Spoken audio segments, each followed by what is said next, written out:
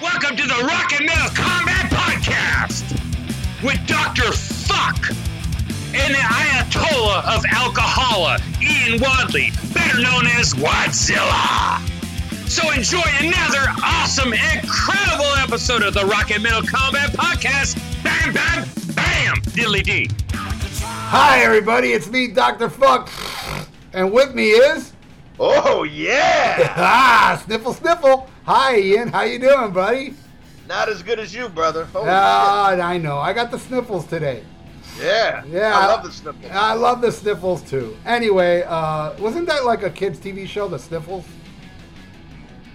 I don't know. By law, I'm not allowed to watch children's television or be next to them. You guys stop hanging out with Lee, bro. Oh, yeah. Yeah, bad influence. Anyway, it's the Rock and Metal Combat Podcast, and we have a really good review coming up, so you guys got to stay tuned for the Dr. Feelgood review. Oh my God, it's a war zone. It's like there's bullets flying everywhere. If you love the top 15 worst Motley Crue songs, well, this is a repeat of it. How many songs are on this album, Ian? I believe 11. Wow, we couldn't put top 15 on this one. But anyway, it's a good one. You get to hear that Ian likes one of those crappy songs. Yeah, that's true. I mean, a real bad one. So you really gotta stay tuned. Something you never you'd think Ian would like, because he's so anti that type of music. Yet he likes that song. Anyway. What can I say? When I get the sniffles, I'm just a big softie. Yeah. The sniffles does make you a softie. That's the only bad part. Yeah. Anyways, that's why it's always better to have the sniffles when it's just you and your boys.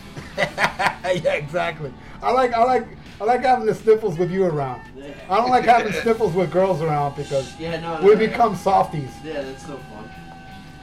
I don't like being a softie around girls. No. But it sucks because the sniffles make the girls horny. Yeah, the sniffles make the girls horny. You get to them, they like. Yeah, exactly. Anyway, so we got iTunes reviews, right? All right, we got a couple this week. This review is a 5-star review from Metal CPA entitled, "These Guys Are a Cool Blast from the Past." You know what CPA stands for? I don't know, but I know he does taxes or some shit. No, CPA stands for This Podcast Rules. Ah, Yeah. not sure about your spelling there, but I'll take your word for it. You don't know shit about acronyms. Read on, newsboy. He says, and I quote, "Just stumbled across this podcast and I'm furiously catching up on their back catalog." I like this guy already because he stumbled upon the podcast. You know he was drunk. If you were immersed in metal back in the 80s, this podcast is definitely for you. I love their stories that bring back my past as they discuss their memories from the killer, nothing exceeds like excess bygone era of metal. I was totally thrown off guard when someone on the show mentioned Portable Madness, a record store that's in Pleasanton, California, in the San Francisco Bay Area. Was that you, Ian, that did that? No, it had to be Wang. Yeah, it must have been Wang. That store was always included in my monthly pilgrimages to several Bay Area record stores in search of those hard-to-find imports and bootlegs. I am the owner, curator, and host of the hard rock/metal podcast, Morto's Metal Museum, and have been rapidly collecting music for almost 40 years. These guys' musical tastes are pretty much in my wheelhouse, and it's so much fun to listen to them while I'm driving in my car, as if I'm actually part of the conversation. Keep those episodes coming. That's awesome. He's been collecting music for almost 40 years, he says. Yes, sir. I love when the young'uns tune in. Yeah, young to you, huh? Yeah. All right, well, Metal CPA, thank you so much for that review. And if you're not on the Facebook page, please join. Yeah, I hope one day you and I can do the sniffles. And by the way, I will be playing Sacramento in August, some shit. What day is it, Josh, of August? I love Josh. He's just as clueless as me. Thrash or die, baby. I just show up. We're just going to be there. Just August. Check your calendars. I believe it's the first Saturday in August. The first Saturday. See, Ian knows more than us. That's why he's not in the band. That's right. He's too smart for this shit. Anyway, Alex Marquez called me up. He's like, "Hey, bro, you need to figure out the shit for this band. I can't do it all myself, bro." yeah, Wiki. yeah. Talk about clueless. Boy, that guy always has the sniffles. Oh man, you gotta watch it, man. He shorted me on my sniffles last time. I got the sniffles from him though. All right, hey, too bad Josh can't hear it, but I'm gonna play it back for him. Hey, what was the guy's name again? That was Metal CPA. Metal, this podcast rules. I want to thank you so much. Great review, buddy. And I hope you do come to Sacramento. If you do, I promise you, my bass player right here will give you $50. Sure. And the sniffles. And maybe a hand job. And maybe a hand job, if you're long enough. Yeah, if you're big enough. Yeah, if you're big enough. It's hard giving a hand job to small dicks, huh? Yeah, it sucks. I've noticed that too. Remember when maybe I I did should show him I have small hands. I'll make him feel bigger. yeah, if you have small hands, it'll make it look bigger. But you know how I found out it was hard to give hand jobs with small dicks? When I visited Ian in New Orleans. What's next, Ian? All right, our next review is another 5-star review. Oh, another 5-star review, Josh. Nice. Yeah. Yes, entitled "Love This Podcast," and this is from Mangetti. Hey, Mangetti, I love you. I want a Mangetti with you, if you know what I mean. I don't care how big you are. I'll give you a hand job. I'm not as biased as Josh here. I'll give you some Mansketty. That's right. Some Mansketty and the sniffles. Hey, you would love a hand job when I have the sniffles. It's super fast. Oh, Mangetti in it. All right. His review says, and I quote, "Hey guys, this is Lou Mavs from the Facebook page here." I like Lou. He's cool, dude. Cool He dude. says, "So happy you guys review some of my favorite albums. I'm writing this review as I'm listening to the Dream Theater review.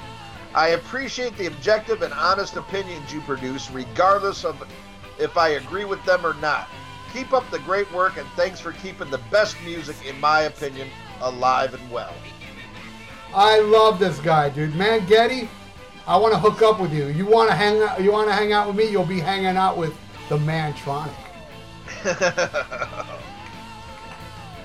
Hell yeah, great Wasp album. Great Wasp song, man. Mantronic, so stupid it rules. Check out that review. Inside Electric Circus, a very popular one by our surprise. Yeah, but not mine. I knew it was awesome. No, I'm saying the numbers on it. Yeah.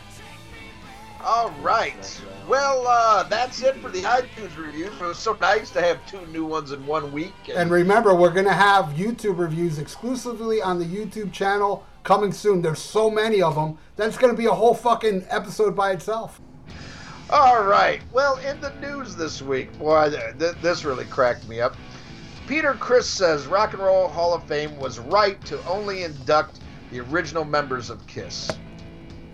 Well, And how do you feel about that, Ralph? I mean, I know your stance on the Rock and Roll Hall of Fame in and of itself. okay, but, let's just pretend the Rock and Roll Hall of Fame is legitimate, right? I would personally put every era of KISS, of course not the new one, because that shit's blasphemy. But even the eras I don't like that had members that sold millions. Right. But honestly, I think a Rock and Roll Hall of Fame should really be based on influence. And even though Bruce Kulick is nowhere near as influential as an Ace Frehley or Vinnie Vincent to that matter, to a lesser degree, it still sold a lot of copies, and I'm sure it has influenced. You know what I'm saying? So I think every kind of like what they did with the E Street Band. Nominate the original KISS, then later on nominate the other lineups. You know what I mean? Well, it's a tough one for me.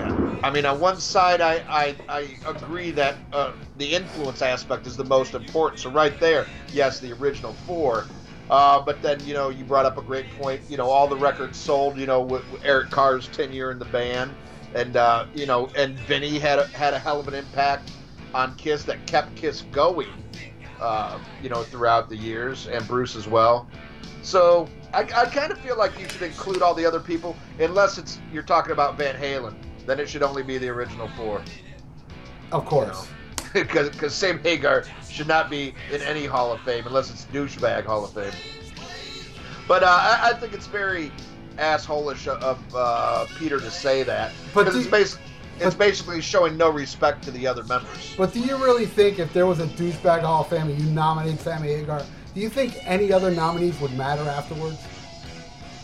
No. You set the bar too high. You got to nominate him last. This is something I don't think we brought up when it happened, unfortunately. I think forgot about it. But terrible thing happened to Michael Anthony. His grandson was born, I believe, what was it, heart disease? I'm not sure. Yeah. Something wrong with his heart, I believe. And unfortunately passed away. Only lived like a couple of weeks. And there was some kind of like a charity walk in L.A. and taking donations to raise funds for children's hospitals and try to find a cure for all this shit. And David Lee Roth donated $10,000. He was the biggest donator to this charity event. That's awesome. Now Sammy's going to try to outdo him. Oh yeah, and Sammy should outdo him as fucking rich as he is. Off the backs of fucking Mexicans. Off the Van Hagar money. Shit. I'm telling you, dude, One Way to Rock would not have given him enough money to fucking buy a tequila company. Yeah, but even what he made with Van Halen is nothing compared to what he made off that fucking, that tequila shit. No, but I'm saying he couldn't have made the tequila without the Van Halen money. Oh, yeah. That's what I meant. But and there was an anonymous donor, but that guy only left 1,000. I shouldn't say only, but you know what I mean. Well, it's all I had, dude. Right. You're so modest. But yeah, man, $10,000, and hopefully Eddie doesn't get all fucking pissy about that. The only reason I only donated 1,000 because the rest of my money went to donate to the Rock and Pod Expo. yeah, I paid 1,000. You paid $1,000 to cure heart disease in children. You paid $2,000 to find a cure for Sammy Hagar. Yeah, well, that's uncurable. We need to find a cure for Sammy Hagar fans. Yeah. Like testicular cancer. Like a fucking bullet in the back of the fucking head. Yeah. Oh, God. Oh, that'll cure man. Or fire. Hey, everybody, please set them on fire. We're very influential. Freaking yeah, we're gonna do that in Nashville, and then when the cops show up, we'll be like, "Hey, he had a book," and they'll be like, "Oh, okay." He was reading. He was a witch. As Bill Hicks would say, I see we got ourselves a reader. What you reading for? He's a witch. Oh, God. But, yeah, that was a very, very classy move on Dave's part. Dave's made it no secret that he wants Michael Anthony back in the band. But, it's all up to King Edward. And also a big fuck you to Eddie Van Halen for not donating anything. Yeah. A big fuck you to him. That would have been a really nice gesture if he would, after all the fucking, the mudslinging and, and the blaming and all that shit. I mean, you want to cut fucking Sammy out of your life, great, but, god damn it. I look at Michael Anthony like Fredo. He's so sweet. How can you hate him? He's just poor Fredo Anthony. That's true.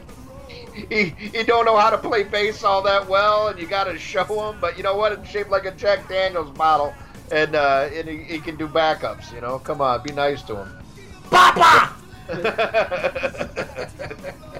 I'm smart. I'm somebody. I can do things.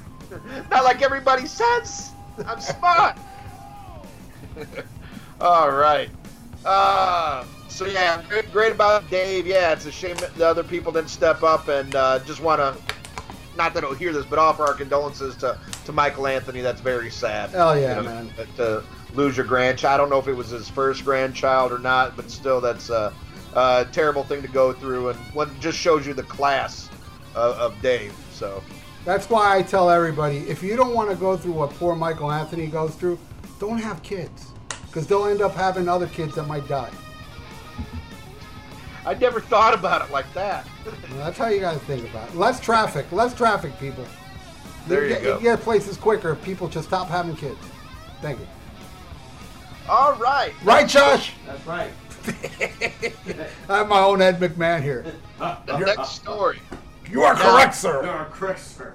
Now, this one is interesting because it's going to come up later in the review. We discussed this, and since we recorded the episode, news has come out about this topic, but there was a story going around that Motley Crue was getting back together, that they were recording an album in secret, and there was going to be another tour. And you'll hear in this review that our one and only Dr. Fuck called it bullshit immediately. Yeah. Me. Look at me. I'm so awesome. Yeah, I said I wasn't sure, and oh, did you?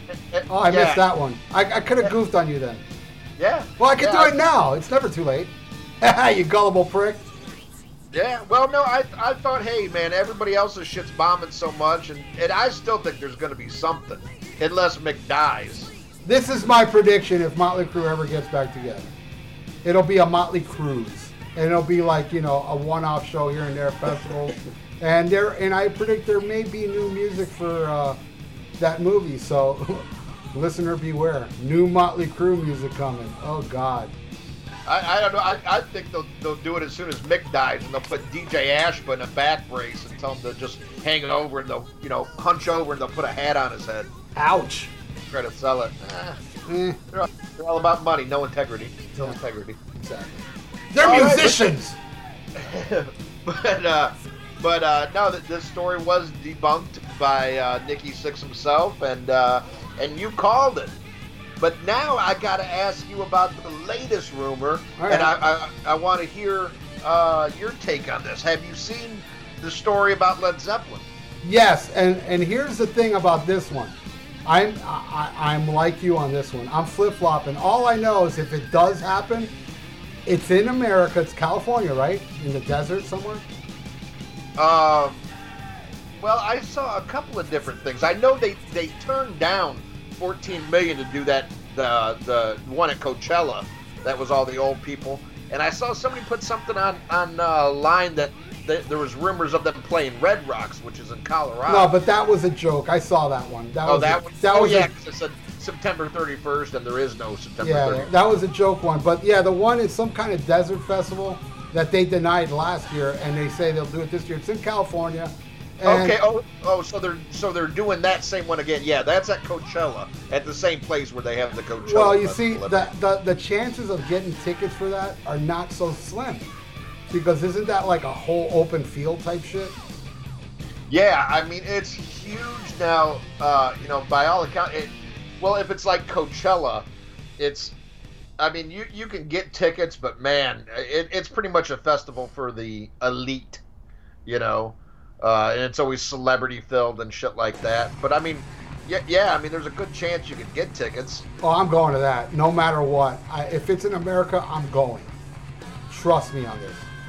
Mark my words. I'll be like right when the shit goes on sale. Which, by the way, I just got my Paul McCartney ticket. Oh, nice, nice. $300. For one? For one. Wow. Well, $270. Yeah, well, I can't say much. I think I paid $240 for Roger Waters.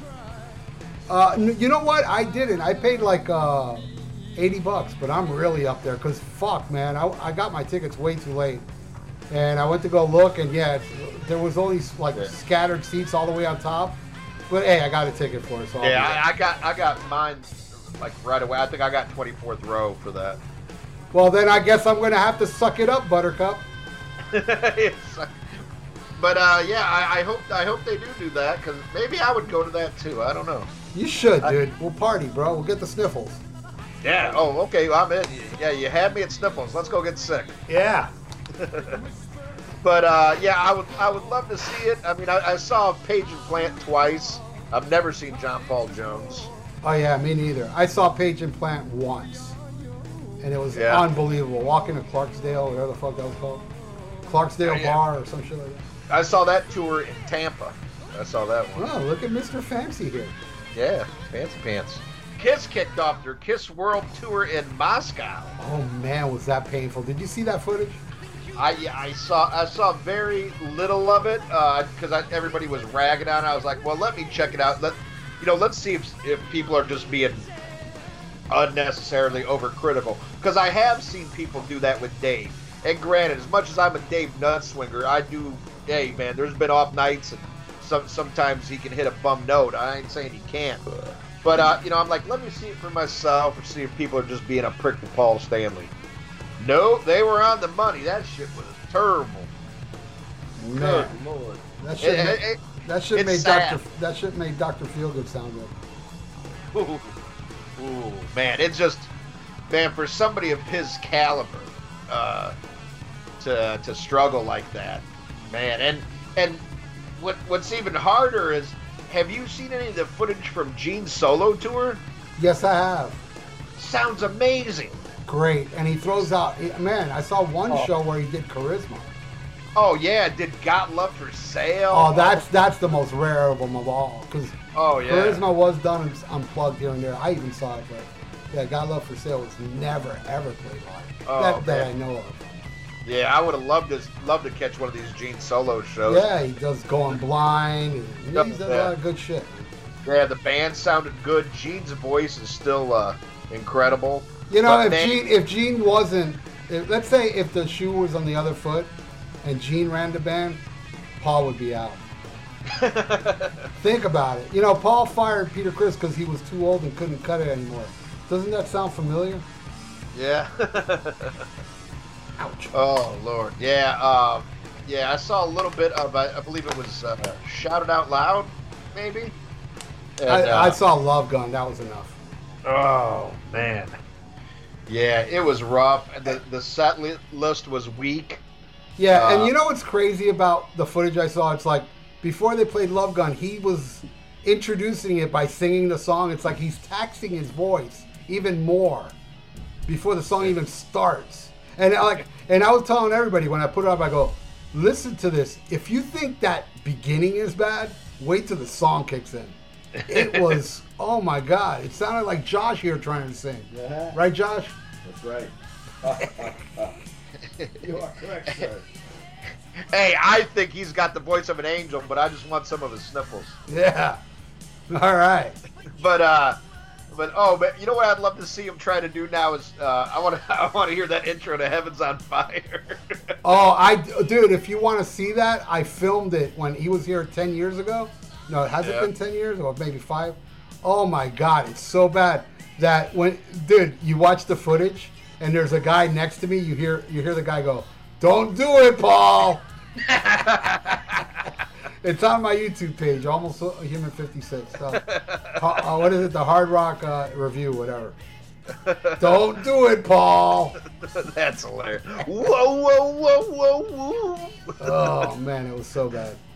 Oh man, I can only imagine how bad that. It's sad. I wish they'd stop. You know. Yeah. But what have the Sheep got to look forward to? I don't know. But one band that sounded good by all accounts, and I believe these because one of the people has been critical of this singer, but by all accounts, Stephen Pearcy was in fine voice as your overrated Rat played the M3 Festival this last weekend. I saw footage and I agree. He sounded good.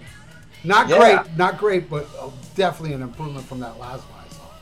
Right. I saw one. They did a show before the M3 Festival in Philadelphia, and I forget which one I clicked on, but it was kind of a rarer track, and I was like, oh, I don't know if it's that great, if he sounds that good, but then I was reading the comments. They said he sounded good on every song but the one that I clicked on. Oh, okay. And I can't remember what it was, but I know I thought he sounded good when they played that first show they did. I thought he sounded better than I've heard him in a long time. Supposedly, he's on the wagon, and that's greatly helped his voice. Well, now that you're on the wagon, well, look at that footage again. You might be surprised. I don't even like listening to music sober. It's terrible. It's terrible. I miss I feel good. No hangovers. I'm losing weight. I'm working out. I feel great, but I'm so fucking bored. I miss fucking drugs and alcohol, man. It's so much fun. Makes everything better. Everything better. Yep. Sobriety sucks. You're right. But but coming soon. I only got 27 pounds until I can drink vodka, so I'm excited for that. Man, what kind of fucking diet are you on? Basically, I've been doing a variation of what you're doing. Just I'm working out 5 days a week. I'm doing mostly fish and chicken with vegetables, and that's it. Yeah, that does make you lose weight quick. A lot of water. I was losing like really good, and I'm a little stagnant this week. No, Ian. That happens. Doctor even told me that. I've heard it happens. Yeah, it always happens. You see yourself losing a lot of weight, then your body refuses to lose a little weight, but you got to give it a few more days. Yeah, and I've heard that too, so I'm not discouraged. But no, I do feel good. But man, I'm looking forward to fucking drinking again. I'll tell you that. Yeah.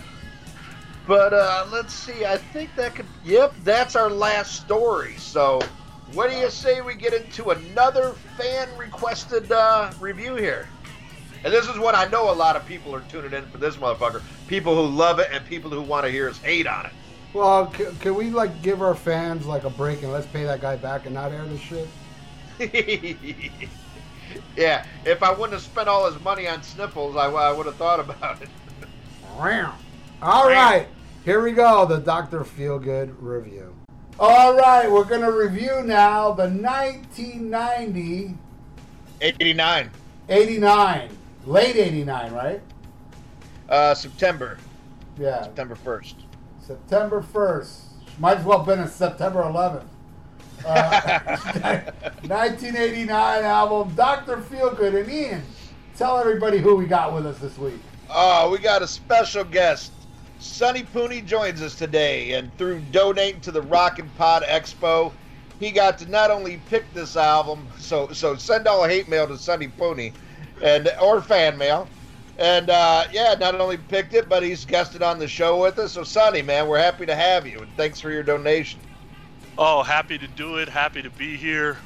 This is going to be an interesting review because I'm not sure we're going to agree on quite everything, but it should be a fun time, that's for sure. I'm sure we're not. Yeah. If you like it, we're not going to fucking agree. And I want to give a little plug to Pooney for he was on Decibel Geek for Radio Sucks. Check that out, and he picked a lot of great songs. But toward the end, turn it off because the last two things he picked sucked. But everything else ruled, and I got turned on to some new shit, and I won't give it away because if I give it away, people might not listen and might go to YouTube and look for those bands. Because there were two bands that that were fucking awesome. And a couple other ones that I'm aware of that not a lot of people talk about. And I was very impressed, Sonny. You have some great taste in music, man, till the end. Thank you. It's just some of the stuff I listen to. My guess is my musical taste is a little more Ian than Ralph, but, so be it. Yeah, but I also want to reiterate what I said. It's not that you have great taste in music. You have the same taste in music. Because I've already said this before. Anybody that says, you have great taste in music, they have the same taste you do. It's not like, boy, you love that band I hate. You have great taste in music. You know what I'm saying? Yeah. And then to say your tastes are more in line with me is a horrible thing to say to me. And we just met. I've heard some of the stuff you like. Man, that's mean, Sonny. No, and if it's true, it's a horrible thing to say to me too. Because Ian likes shitty shit. Ian sucks. I do like some shitty shit, man, but Sonny likes some shitty shit. Hey, come on, man. I like that shit. I like the shitty shit. Speaking of shitty shit, you have any? Tell us how you discovered this album, Sonny. Good old MTV. So I was 19 years old when Dr. Feelgood, the video came out, and I'm a huge Shout at the Devil fan. So when Theater came out, I was like, oh God. And then Girls, Girls, Girls came out, and I kind of lost taste for it. And then when Dr. Feelgood came out, I'm like, all right, hey, I think I can get into this, and I went and bought the CD. All right. How about you, Ian? Well, yeah, I mean, I first saw it on MTV, and I was really waiting for this one because I was really let down with Girls, Girls, Girls. I liked Theater of Pain because I'm trying to remember. I think I might have got Theater before I got Shout. Of course, love Shout 1,000 times more, but my introduction. I'm pretty sure the first one I bought was Theater, and then went back and got Shout. But I'm almost positive I would have seen the videos from Shout the Devil. But I like that one. But even, when Girls, Girls, Girls, even at that young age, I knew this was like, ugh. There's like one or two songs, and shit, I don't even like those songs anymore. But when this came out, I was eagerly awaiting this, especially after I heard, the title track. I'm thinking, oh, this is going to be amazing. And, well, we all know how that ends up, but I mean, it was a huge album. There's no doubt it's their biggest album. Yeah. And wow, blows my mind. But I was fully on board when this came out, man. I was all about Motley Crue. Well, I first discovered it on the radio. The radio played the song Dr. Feelgood before the video came out, and I liked it a lot. But I liked Wild Side too a lot off of. Girls, Girls, Girls. I like Something for Nothing, which was funny how that made your top 15 of the worst Motley Crue songs. I'm like, I like that one. And I also like the ballad, You're All I Need. The 3 songs I liked on that album. And Dancing on Glass I liked till the end. But this one, when I heard Dr. Feelgood, I was like, ooh, this sounds really good. I mean, I was very... the first thing that grabbed me was the production. And I know Bob Rock gets a lot of shit, but... I thought the drum sounded so wicked on it, and I was like, man, this is heavy, this is good. I like this. So I'll never forget when I bought this album. I also bought the same day, I guess it was released, if you want to look it up, I think it was released on the same day was the new LA Guns, which was Cocked and Loaded at the time. And I'm a huge fan of the first LA Guns. And I brought them both home, and I was equally disappointed in both of them. Wow, I love that LA Guns album. Yeah, I think I heard Rip and Tear. I may have not, and I like that song too. And I was like, oh yeah, Rip and Tear and Dr. Feelgood, these 2 albums are gonna roll. And nah, man, dude, that Rip and Tear is the only song I like off of that album. That's the only song that I can stomach. Yeah, the LA Guns came out August 22nd, so like a week before. All right, so yeah, I guess I wasn't in the record store the week before. So I went to the record store and they were both there. So I do recall that because I remember coming home being doubly disappointed listening to both those CDs back to back. I think I put on Motley Crue first and I was like, all right, LA Guns, come on, get me out of this depression I'm in now. And then that was like, oh, you fucker, I want to be your man. I like that one. Yeah, sure. I love that album. So, I do too. yeah. Damn it, we do have same taste. Hey, A little bit.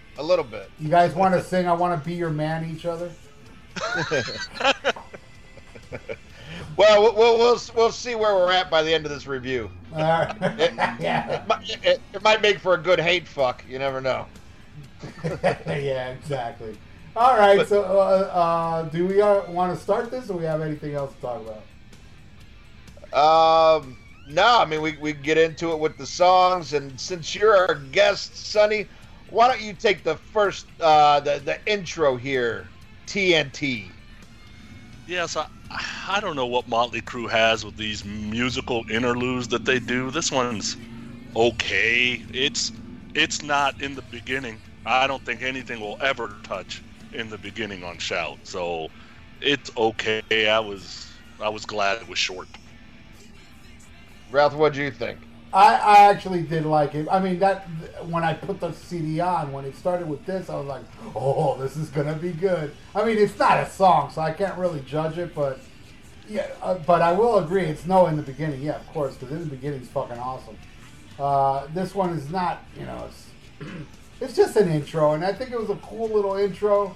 I mean, in retrospect now, this album as a whole, I don't like it as much, but I'll never forget the first time I heard it. I was like, oh, this is going to be good. I have a feeling this is their Sgt. Pepper. But then when the album was over, I was like, what the fuck was I thinking? This is Motley Crue. Yeah. Sgt. Pepper and Motley Crue don't go together. But it's okay. I mean, it's not a song, but as far as an intro to a song, it's better than, what was the intro to Saints of Los Angeles? That shit was terrible. Whatever that was. Oh, I can't. That had an intro? And even how much I love The Elder, Fanfare is terrible. So judging by intros, it's pretty good. Yeah, it's no First Band on the Moon, but yeah. But what I don't get with this is it's totally unnecessary, I think, to be like a separate track. Sometimes you get something like In the Beginning. I mean, that kind of is something. It has its own, with a lot of these albums, if I put them on my phone to listen to, shit like that, I'll delete, because I'm always listening to shit on random and stuff. So it's like, I'm not even going to waste my time. But In the Beginning would be one I would leave on because it's just so fucking cool. It isn't great and it isn't bad, but it's not unique enough to really deserve its own, track number. In its own name. I mean, it should just be part of Dr. Feelgood, if you ask me. No, I agree with you 100%. Because there are a lot of songs that have intros that when you listen to it on the radio, they always knock out the intro and just put the song. So right. It should have been. I mean, but also at the same time, it's like, maybe they shouldn't even had an intro at all. You know what I mean? But whatever. I mean, I guess it just bleeds too much into the song for it to be one song. Because it is what? Oh, a minute and change? Nah, it's only 42 seconds. Oh, okay. Yeah. By the way, I didn't even listen. I didn't even bother to listen to this out for the review. Well, I was about to put it on, and then I just looked at the track list. And I'm like, dude, I remember all this crap. I'm not gonna suffer through this shit again. Yeah, he's still in therapy from the first time he listened to it. This album made me feel bad. All right, Ralph. Well, show me on the dial where he touched you. Yeah. And tell me what you think about Dr. Feelgood. I still like this song, believe it or not. Even after all these years, I still think it's great. I love the riff. I even love that stupid chorus, Dr. Feelgood. I still like it. Yeah, this one I still hear from time to time pop up on the radio. And I really don't have a problem with Dr. Feelgood, and best song on the album, I think.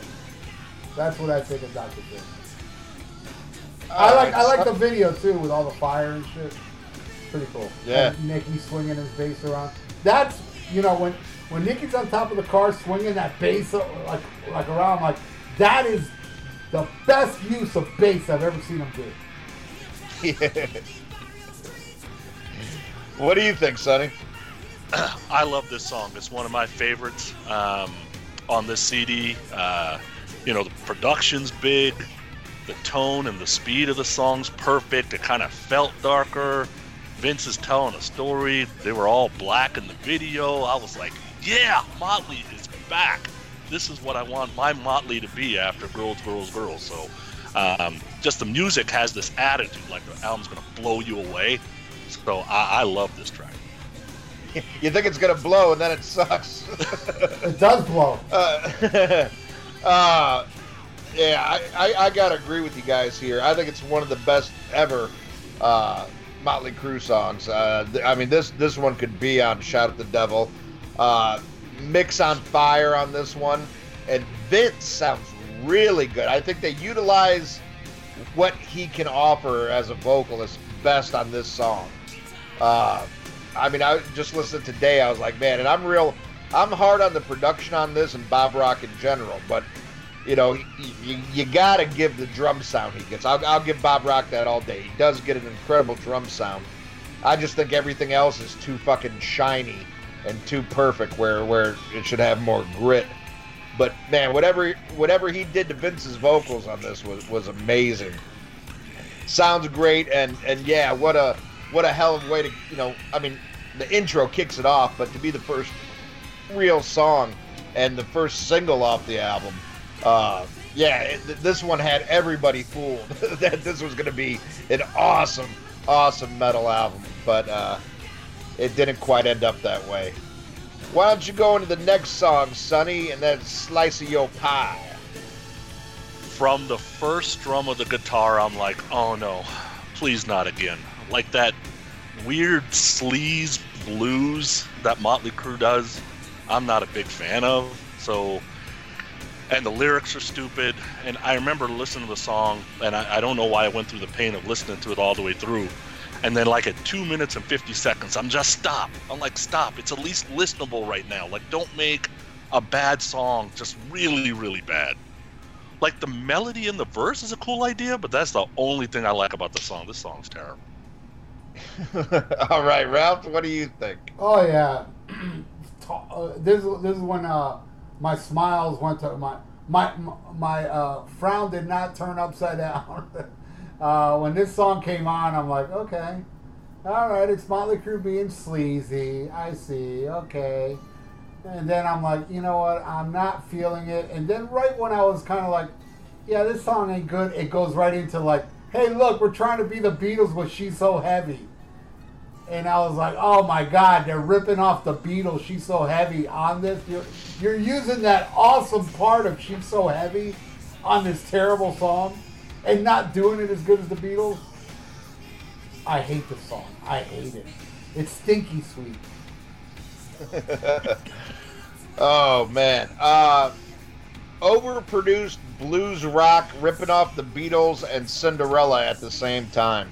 Because definitely doing kind of their bluesy shit. Around the same time, Cinderella did that with Long Cold Winter, and Motley Crue's kind of fucked with it before. Did a little bit on Theater and a little bit on Girls, Girls, Girls.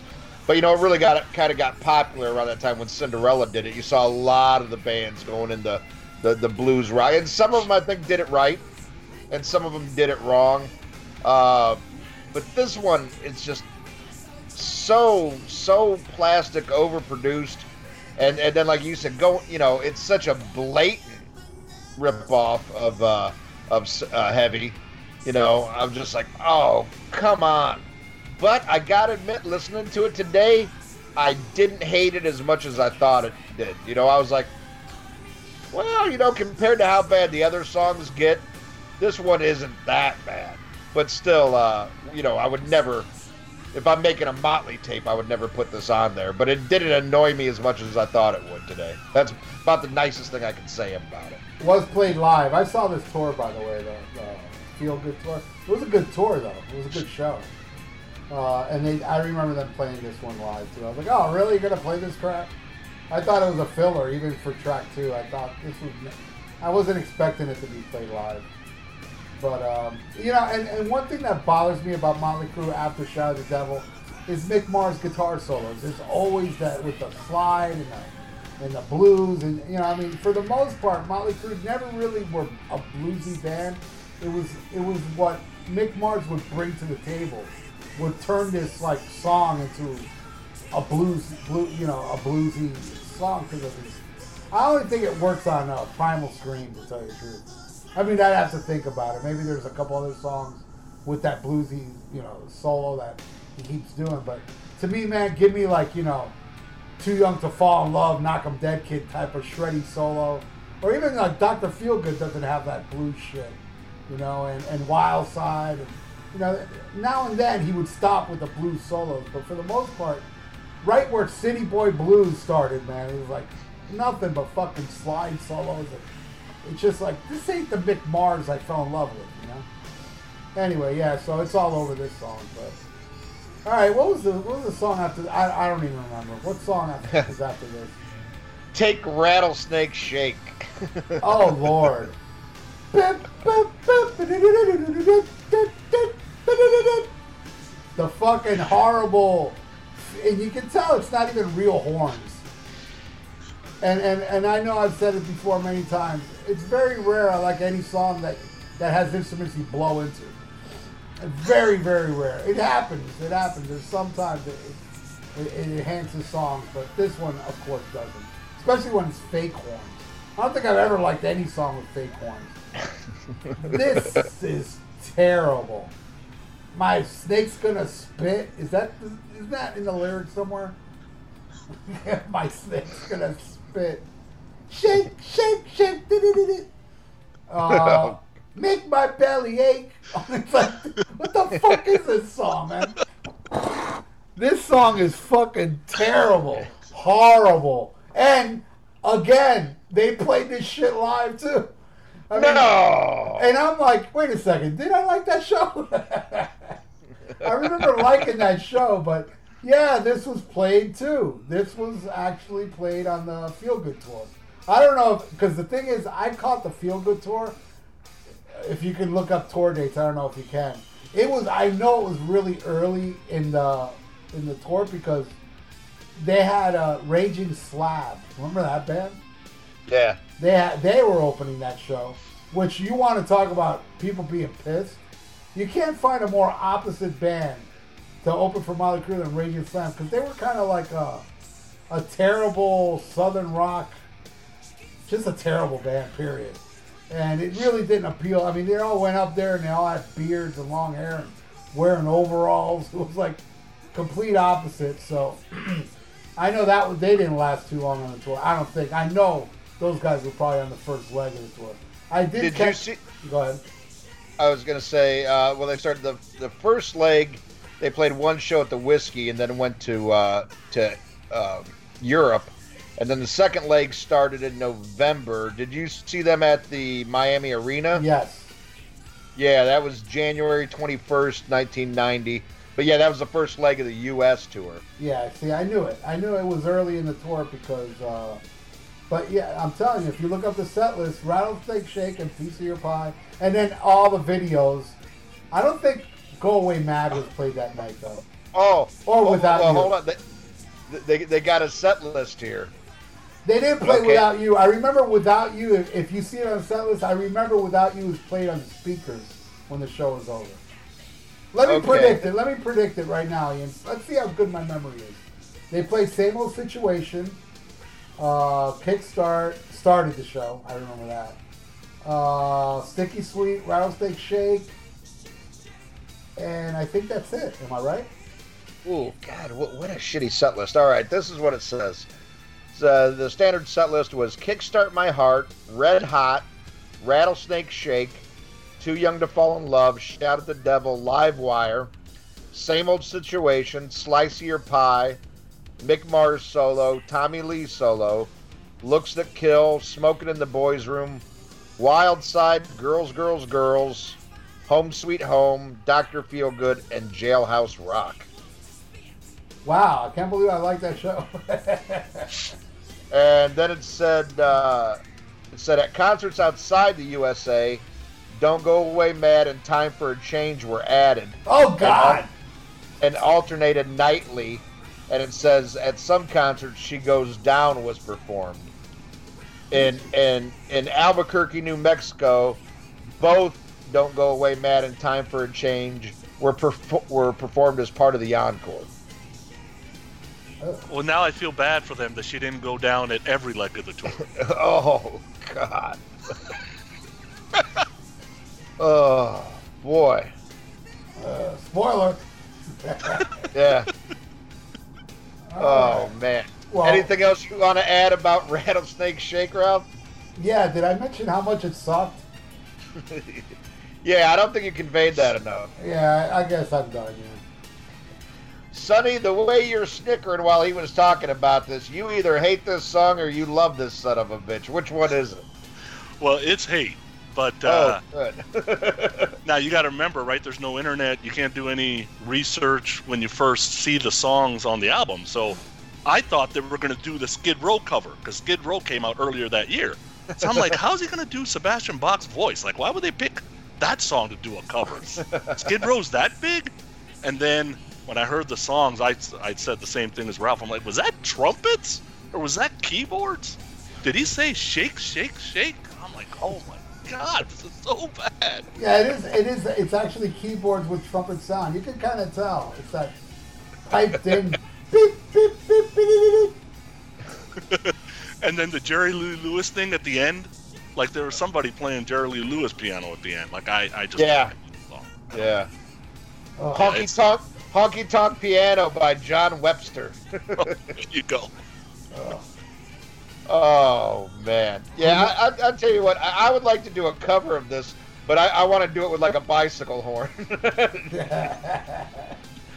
I think it would sound better.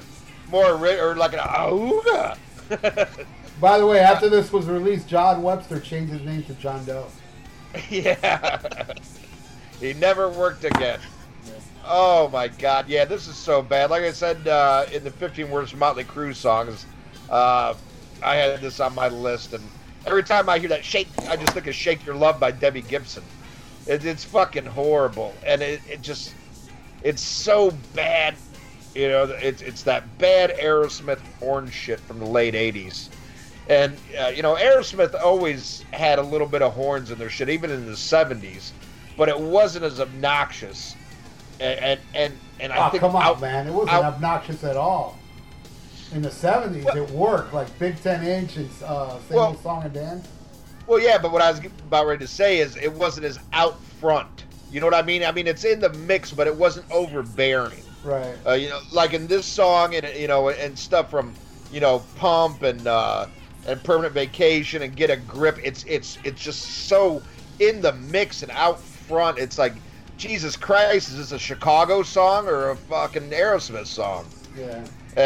And I'd rather hear Chicago than that fucking era of Aerosmith. But yeah, this is just like really, really bad. And all of them signed their name to this fucking turd. This even has writing credits from Vince Neil. Wow.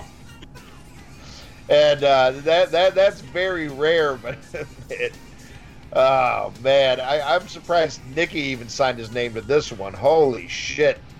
This is really... They were probably like, this is so bad, you're even going down with us, Vince. This is really bad.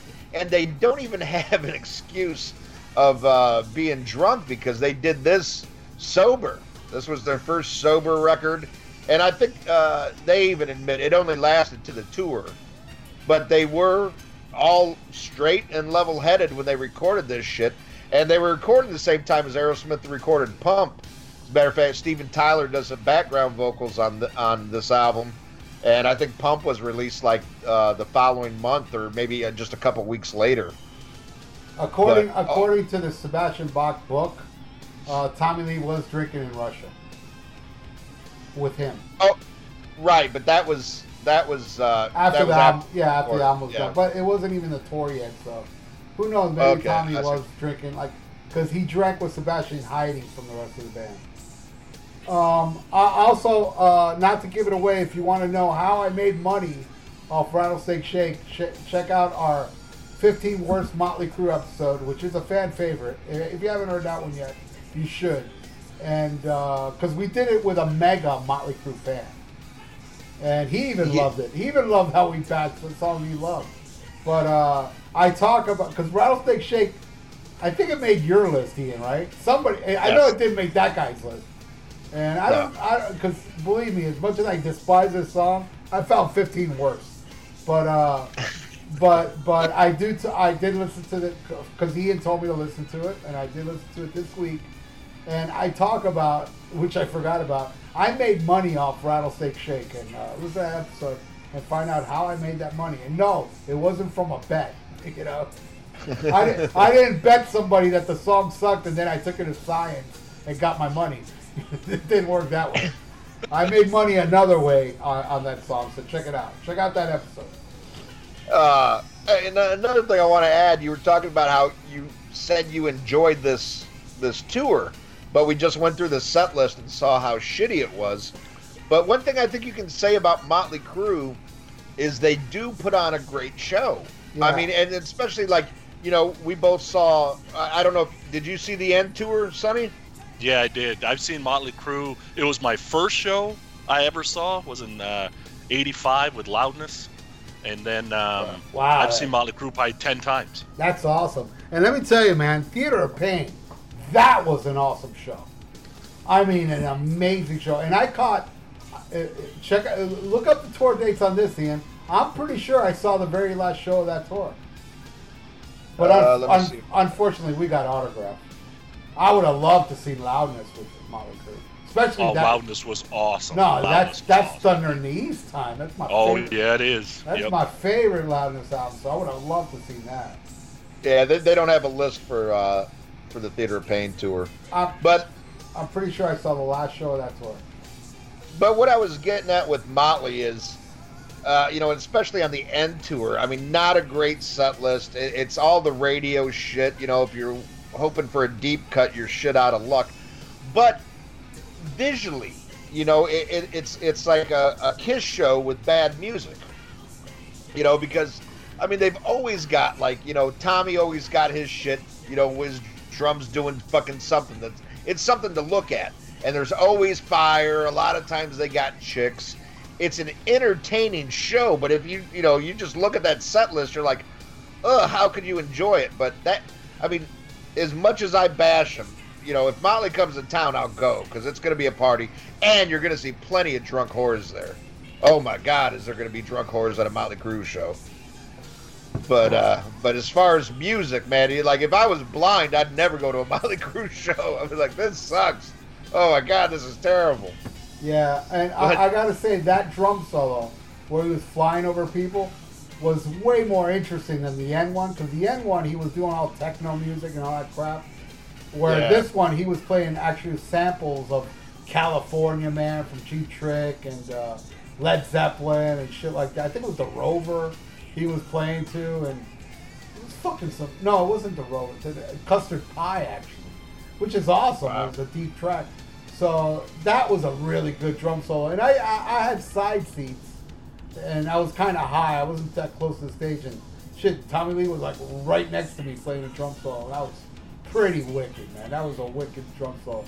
Though I will say, if anybody says what is the best Tommy Lee solo, everybody will say, "Oh, well, the Girls, Girls, Girls," because he went around in circles.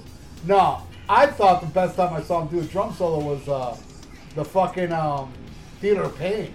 When the whole platform went like all the way up, I thought that was a straight ass drum solo. No samples, no bullshit, just showing his skill. And I know, Ian, you don't like him. I feel that Tommy Lee is the best, the most talented musician. Yes, over Mick Mars. I'm talking about in the heyday. The guy pounded the fuck out of those drums. He was an amazing fucking drummer. And I love, Shout at the Devil. I saw that tour too, open for Ozzy. He did a drum solo that night. When Tommy Lee does a drum solo with no fucking bells and whistles, no samples, no nothing, just showing off his skill, it was impressive. And the Theater of Pain tour, that was a badass drum solo. All right, that's all I want to say. Right on. All right, well, now we go to the second single, and man, you hear this one probably more than any other song on this album. On radio, I mean, it's been in commercials. The video was all over the place. But what do you think of Kickstart My Heart, Sonny? In the world of Motley Crue songs, for me it goes, my top 3 all Motley Crue songs are Hammered off the 94 album, Good. Red Hot, Yeah. Red Hot, and then this one. Yep. This is, Wow. I love Kickstart My Heart. Everything Mick does on this song from start to finish, including how it ends, the riff, even the breakdown in the middle works.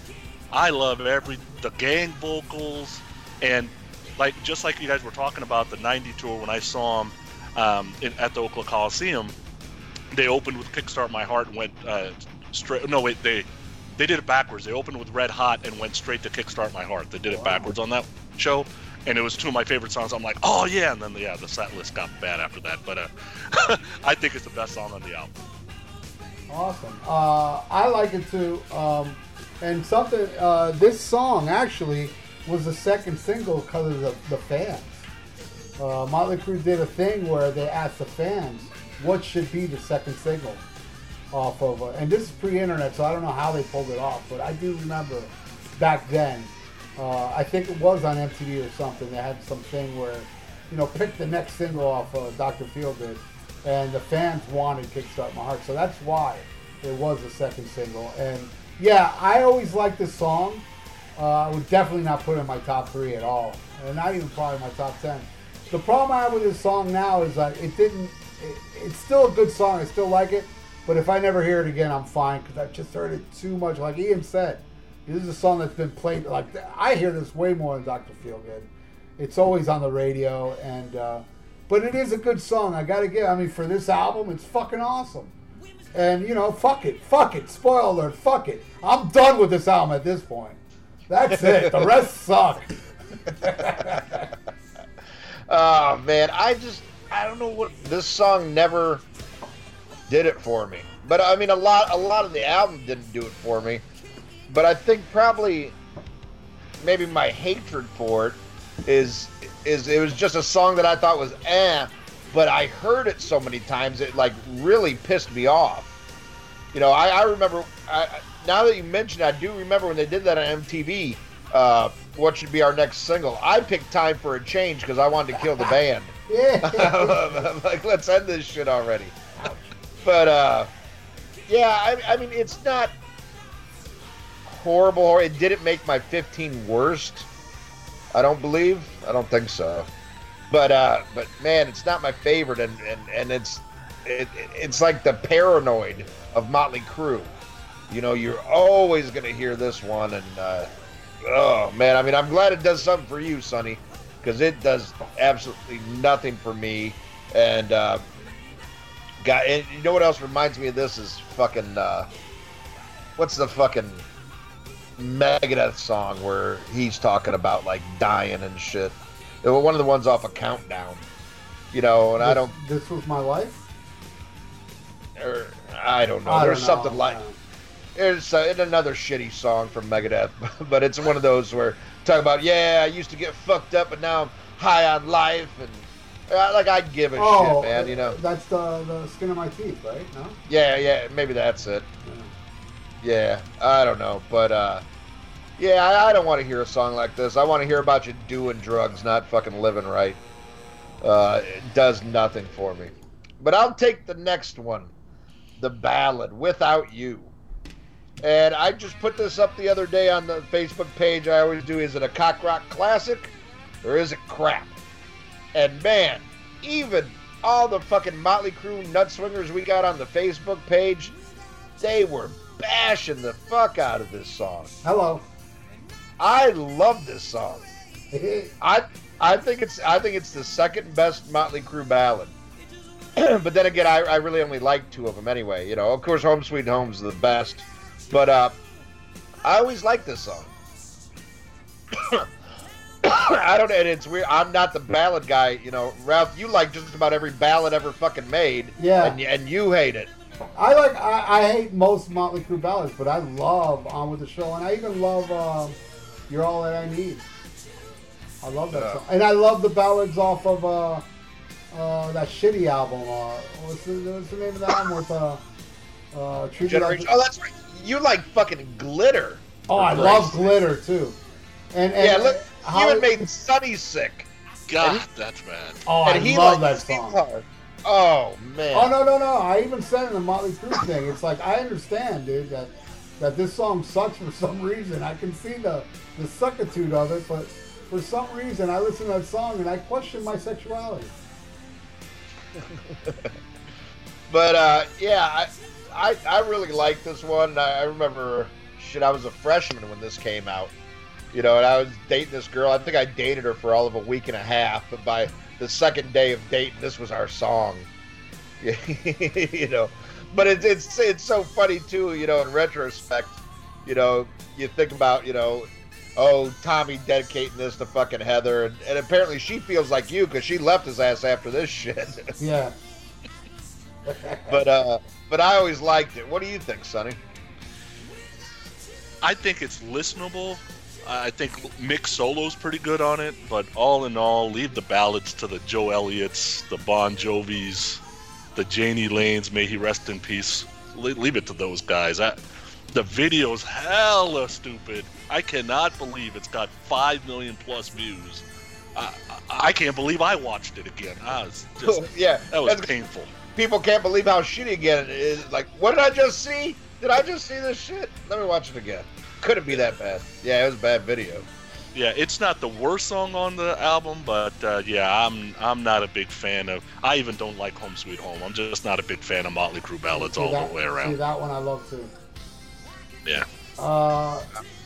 Yeah, all I can say is this is a terrible song, and you really have no you have no right to say anything bad about Glitter to me, buddy. We both like terrible ballads, except that we suck and some of our musical taste is really shitty. And this one, me and you are, I don't know, man. If you tell me, like, even if I didn't like Glitter, I can't say that this shit's worse than Glitter. This shit's just terrible. The changes, I would climb the mountain. It's like, really, dude? What is this shit? And you know, it's definitely, and listening to it, it's like, you know, they went into the studio going, all right, we got to do the power ballad because we are the inventors of the power ballad, which technically they're not, but they're the ones that, with Home Sweet Home, made the power ballad very popular. Since we are the inventors, we're going to do a power ballad, and we're going to do a couple twists and turns. We're not going to do a Home Sweet Home. We're going to throw in, I will climb a mountain. Because we're in, you know, Nikki Sixx. We're musicians. And because Nikki Sixx, I mean, if you know your history of Nikki Sixx in interviews and just the way he is, even on what's that album? Quaternary, wasn't it called? The one Oh that, yeah. Yeah. You know, that while they were fucking around in the studio, hey, come on, stop, we're musicians. He actually says that on there. He's very cocky. And Nikki Sixx, I don't think anybody in any band has more thin skin than Nikki Sixx, because that guy goes ape shit if you question Motley Crue's, like, you know, musical talent. And I mean him of all people. And this song is just so fucking bad. It's like, I don't know. And again, I hate slide guitar. I just hate it. It's okay if the whole fucking shtick is that, but you're Motley Crue, dude. You're, you know, fucking, you know, a bastard, you know. That's Mick Mars, and I hate it. The song starts with a goddamn slide guitar. And it just gets worse after that. And I don't know, dude. You know how much I hate this song? That I'm willing to say the video's better. That's how much I hate this song. Maybe that's why Nicky hates the '94 album, because that quarter whatever album it was, his song was the worst on that too. Oh yeah, that's what was the name of that? That's so forgettable. Whatever that was. Oh, I don't know. You think it's worse than fucking Tommy's song? Oh yeah, it was Father. I think it was Father that was his. Yeah. Very forgettable. Yeah, Tommy's was Planet Boom, right? Yeah. Yeah. Yeah, that was a something to foresee. You know, that was pretty much a demo for Memphis to Mayhem. That song. The only song I liked on there was the one that the whole band performed. Baby Kills, I think it's called. Baby Kills, yeah. Yeah. With Billy Preston on key. I like that song.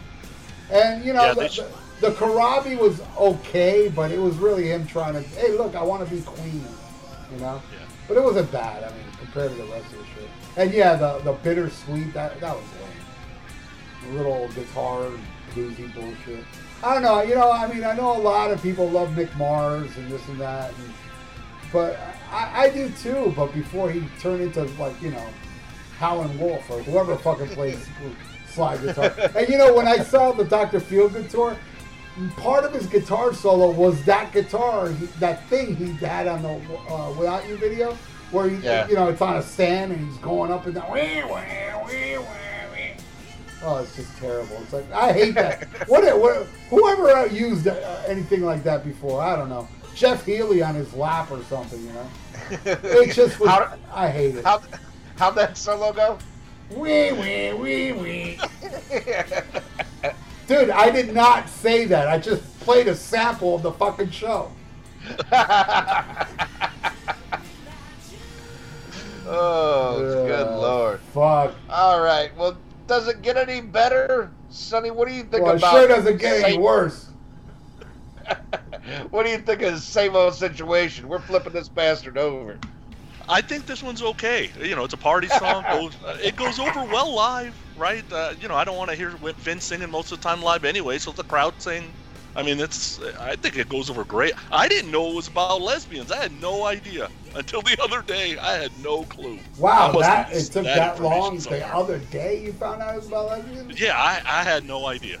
I don't know how I missed that information. Yeah, 'cause I think the lyrics aren't. I mean, I can't remember, but I think the lyrics are pretty blatant. It's about two chicks getting it on, right? I don't know. I gotta listen to it again.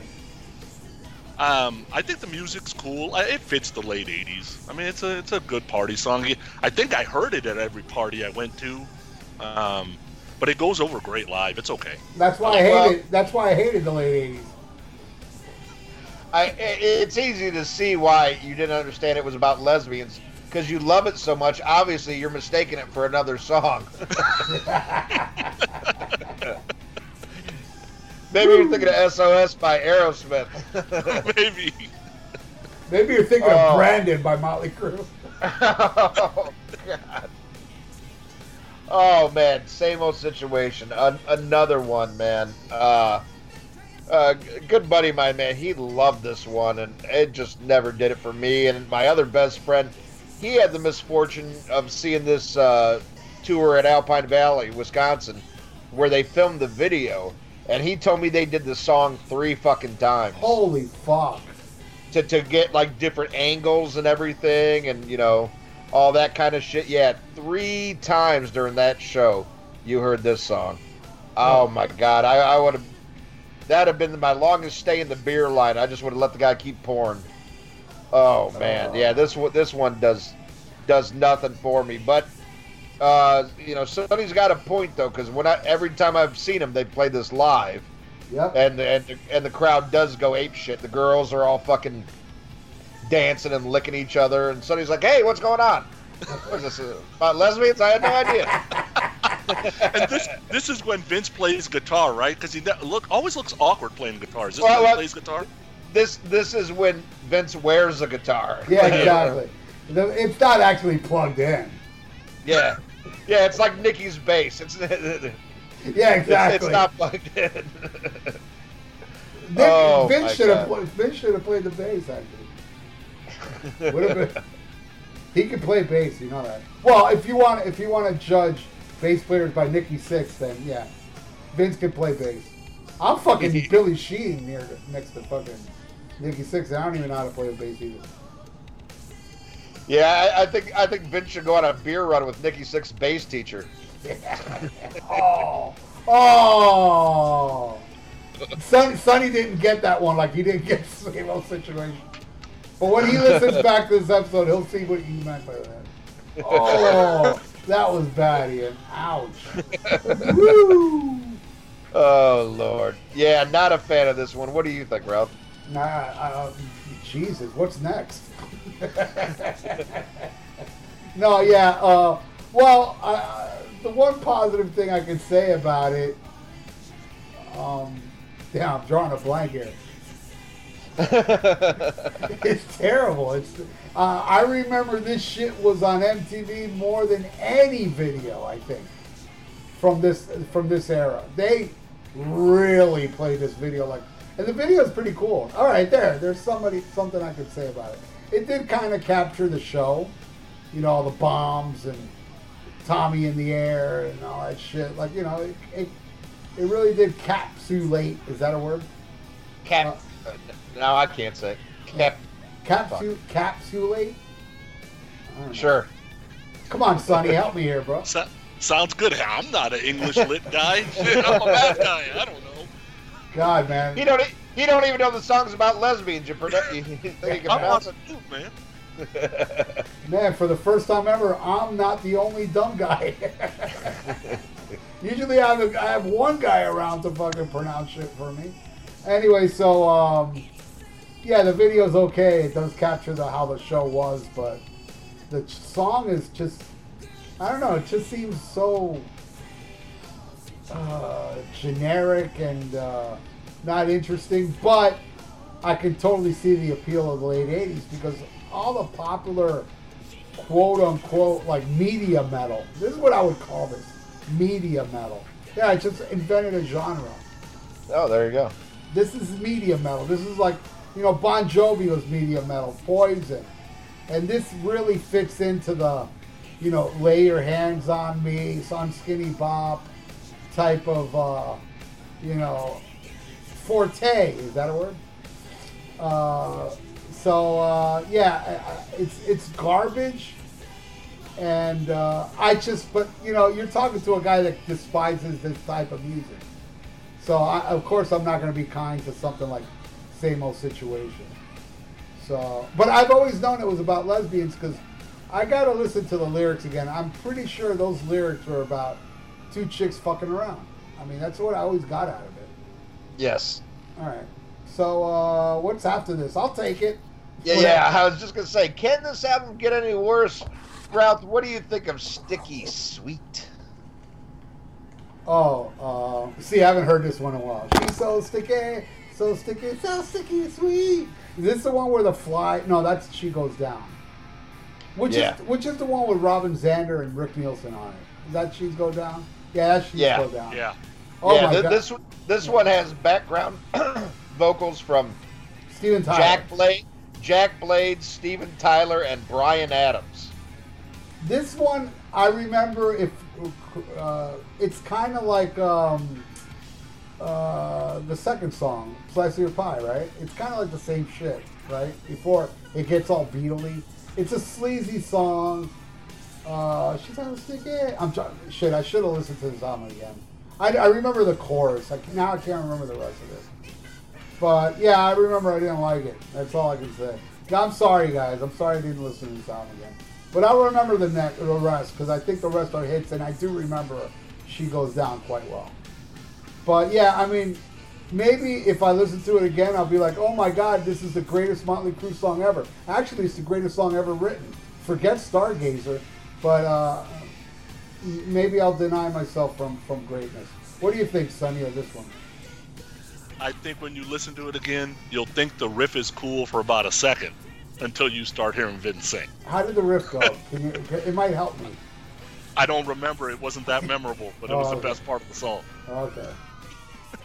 I don't understand why Bryan Adams and Steven Tyler and Jack Blade, why do they pick this song? I guess they don't get to pick the song. They just come in and do whatever. I don't understand why you picked this fucking album, Sonny.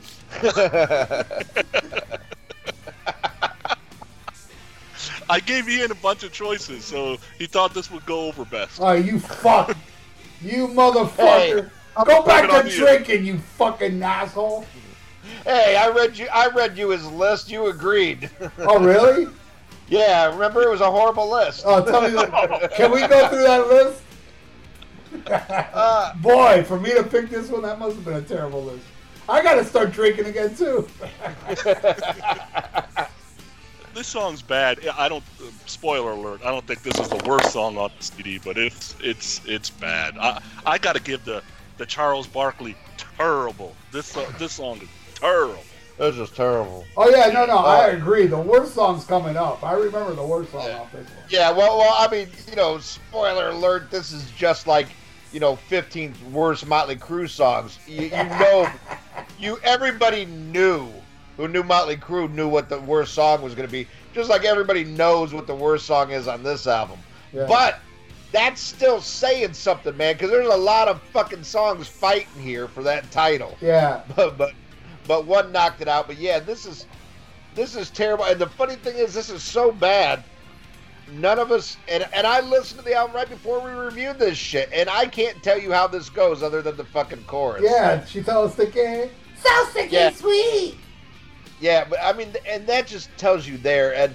But this is a prime example of, like, how can you take Nikki Sixx seriously when he says, like, recently when he was bashing 94. Forget about us. How does Nikki Sixx take himself seriously? Yeah, right. But he said in that, he was bitching about Corabi's lyrics. He goes, he's just not that great a lyric writer, and I've set a very high standard. in this band for lyrics. Oh, Like by Mac. writing shit like Sticky Sweet. Yeah, no That- shit, man. Oh my God. Ugh. You know, I don't even think Nicky could do this shit. What I think have this whole heroin diary bullshit, I think his dealer would come over, shoot him up, he'd pass out, and then as a prank, his dealer would write all these lyrics. And when Nicky'd wake up, he'd think he did it. Yeah. Also, his dealer would write his diary as well. Oh my God, yeah. So bad none of us can remember it. But I wish I could forget the next song. She Goes Down. Holy shit. You think Sticky Sweet is bad. This is fucking... Oh man, this is a drag out fight. I don't know. I'd maybe call it a draw. This is so bad. And what a horrible way to start it out. With the zipper, chick sees your dick and she starts laughing. That's right. That's right. I forgot about that. you know, it would have been a lot better if she would have went, "Bull." you know, You know, like yeah, you know, she didn't do that to fucking Tommy. We all saw Vince's porn, so it must have been him. yeah. I would have never put that though. The zipper goes down and the chick starts giggling. Yeah. Like, no oh, shit. that ain't good. That ain't good. Oh man, yeah, just a really. I mean, man, talk about filler. But I mean, again, I don't. This band, I would say 75 to 80% of their entire catalog, maybe even more than that, I would consider filler. And this is really, really fucking bad. What do you think as She Goes Down, Sonny? Oh, in case you didn't know, this song's about a blowjob. I knew that. Yeah. Oh, okay. My mind started to wander. I was like, God, how could you take such a great subject matter and make such a bad song? Like, that's just... And then I started thinking stuff like, in the order of events, shouldn't Sticky Sweet be after this song? Right? Technically, Yeah. like, nobody caught on to that. I just... these kind of songs, leave these songs to Coverdale. Like, Coverdale writes better innuendo-type lyrics that gets his point across. I hate it. I had to flip a coin, and this one lost. It was the worst. This is the worst song. on the You season. think this is the worst song? I had to flip a coin. Okay. It won. Throw that coin away. It's bad luck. Yeah. Oh my I think that was God. a two-sided coin. Hey, yeah, and what pisses me off the most about this song, my favorite singer's on it, and he can't even save it. I know, and- yeah. And Rick Nielsen, like, what are you doing on Well, this Rick shit? Nielsen does a line as well, because it's as I recall, Robin Sanders is the one that goes backstage pass. She goes down, and then Rick goes, "With all of my friends, she goes down." She gives heart attack. She goes da da da da da da. Zipper goes down again. Oh my! But that one, when the zipper went down, you didn't hear anything because I think they undid Tommy's fly there. Oh my God! You know what would have made this song better? A fucking the horn of a boat with Tommy Lee just fucking honking a horn with his dick. Yeah, this is fucking. I don't know which one's worse. But you know, I guess this one's worse than Sticky Street because I remember this one. At least Sticky I can't even fucking say the goddamn word. Sticky Sweet. I can't remember, so at least that one is better, you know? Because I remember this one, so this one sucks more because it's more memorable. This shit's like a fungus. There's another song written in the key of Hepatitis C. I think as punishment for not doing your homework, you should have to listen to this album after we're done. What I think is interesting is if some of these songs were like Steel Panther songs and it would come off like a joke, they'd actually be pretty good Steel Panther type songs because, you know, they're making fun. But I think these guys are trying to be somewhat serious. I think it would still be a shitty Steel Panther song, but it'd be more understandable. You know, it'd Right. be like, yeah, I can see Steel Panther do this, you know, because it's a joke. It's a goof. But not even Steel Panther would write a song like this. I don't know. I just find this fucking... inexcusable, and also it just shows you the power of the '80s and the fakeness. You know, and I know, you know, Ian wouldn't agree with this, but I find this whole genre to be so fake and phony. And this is very much a sign of, you know, come on, dude. If I take the court, all right, look, here's what now is considered hair metal, or, I don't know, cock rock, hair metal, whatever you want to classify Ian. I know Ian, like, makes them different.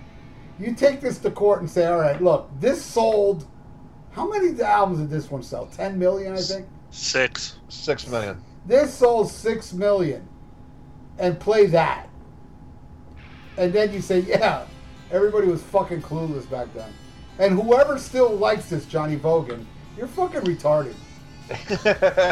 Yeah, definitely Johnny Vogan. We got to look before we air this.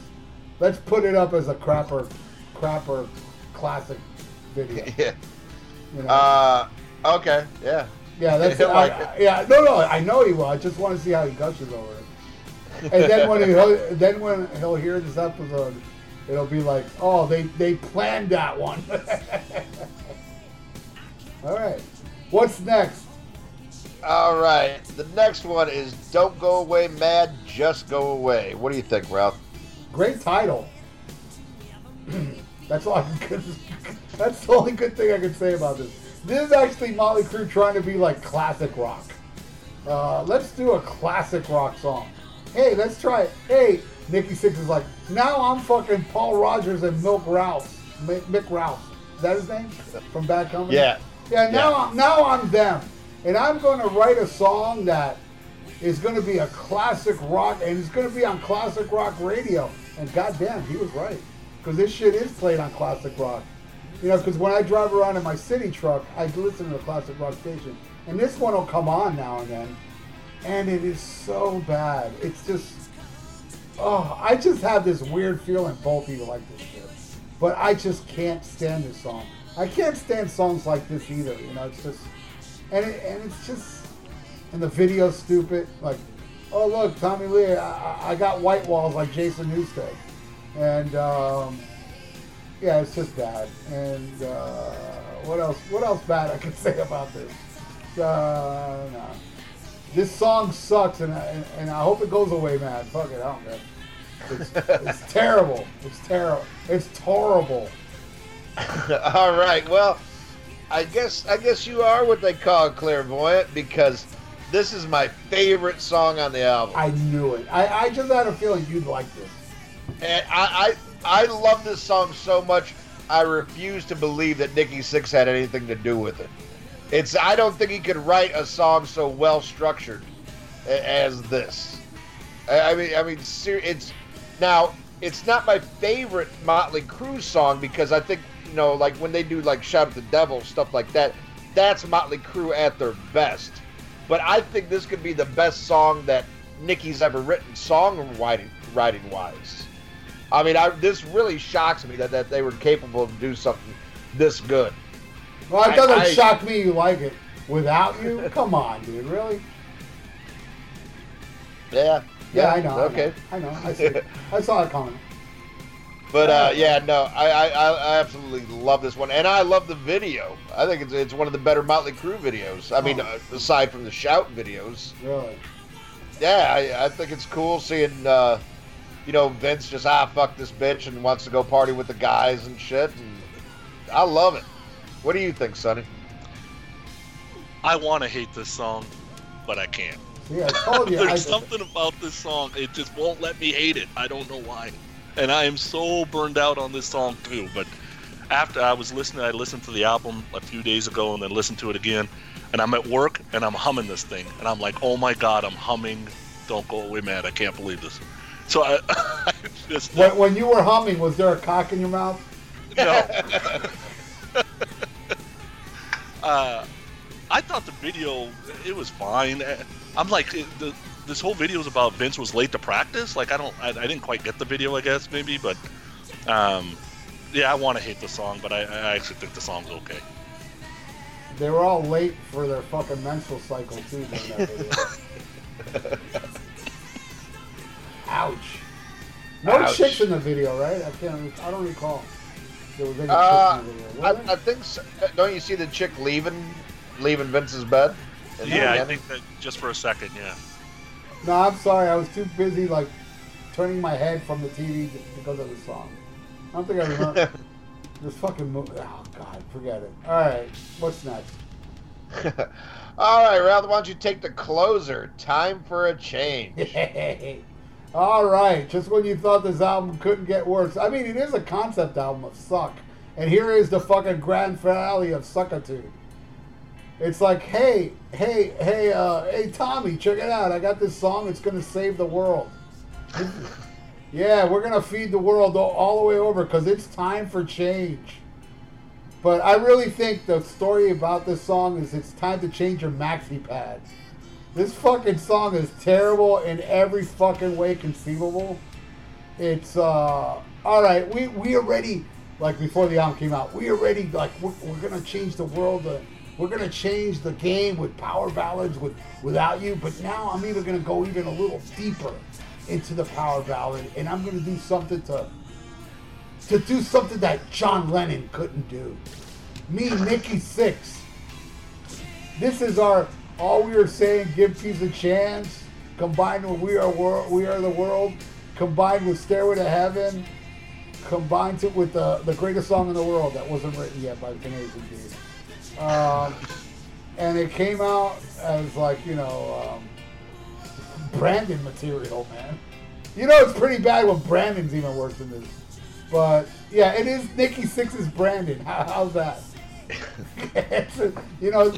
When Nikki wrote this, Tommy was like, "Man, I gotta match that," and he wrote Brandon.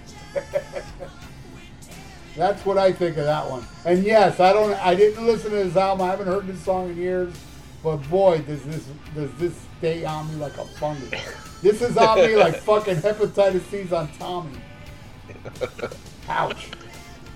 What do you think, Sonny? Ralph hasn't heard this song in years. It hasn't gotten any better. Yeah, This no, was heads when I flipped the coin.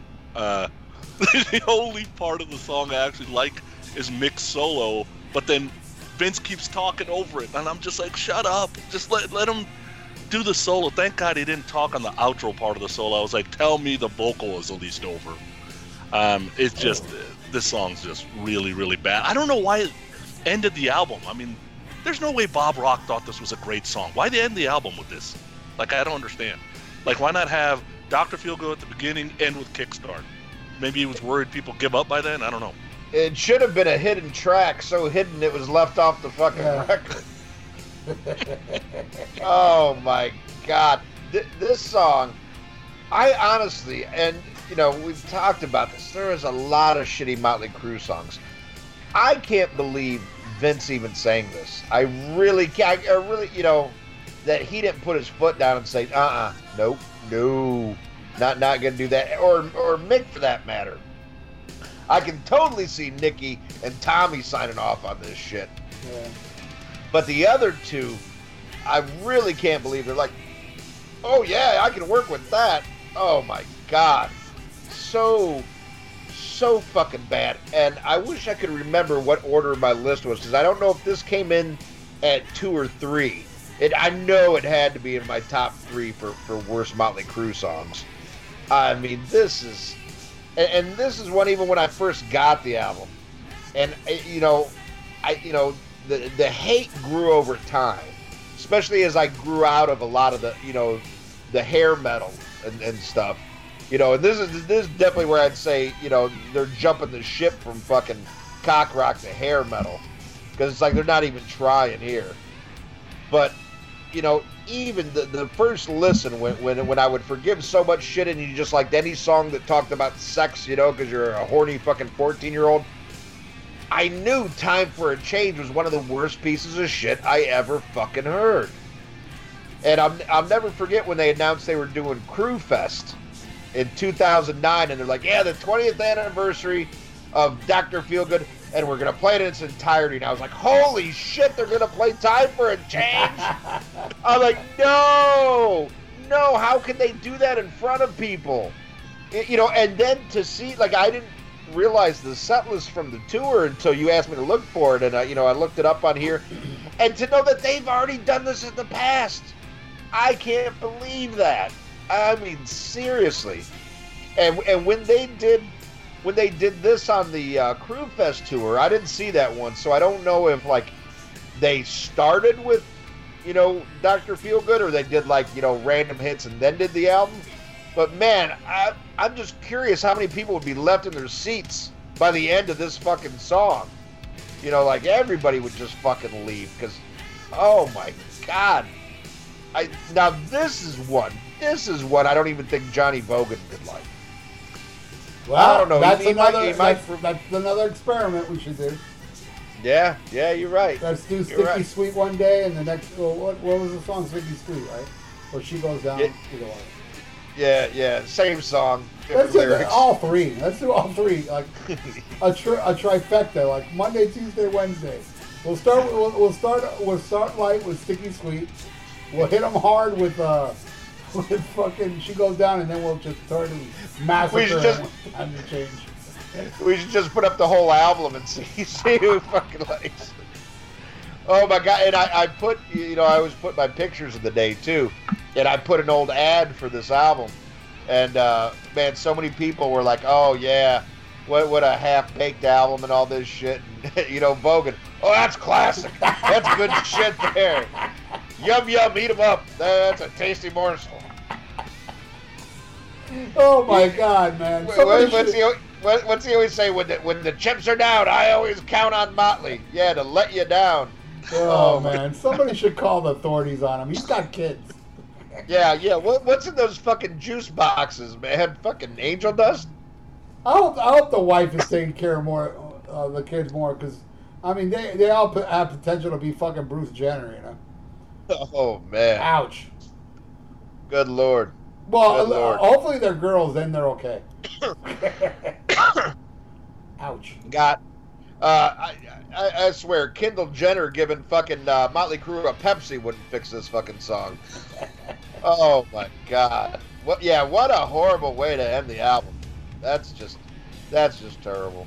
Yep, terrible indeed. No, This album that was released on September 1st, 1989, blew the fuck up. And number one. I mean, they were probably, I would say, almost neck and neck with Guns N' Roses. No, I would disagree with you. Yeah? Guns N' Roses dude, they were way bigger. Guns N' Roses was playing stadiums, remember that, during the Illusions time.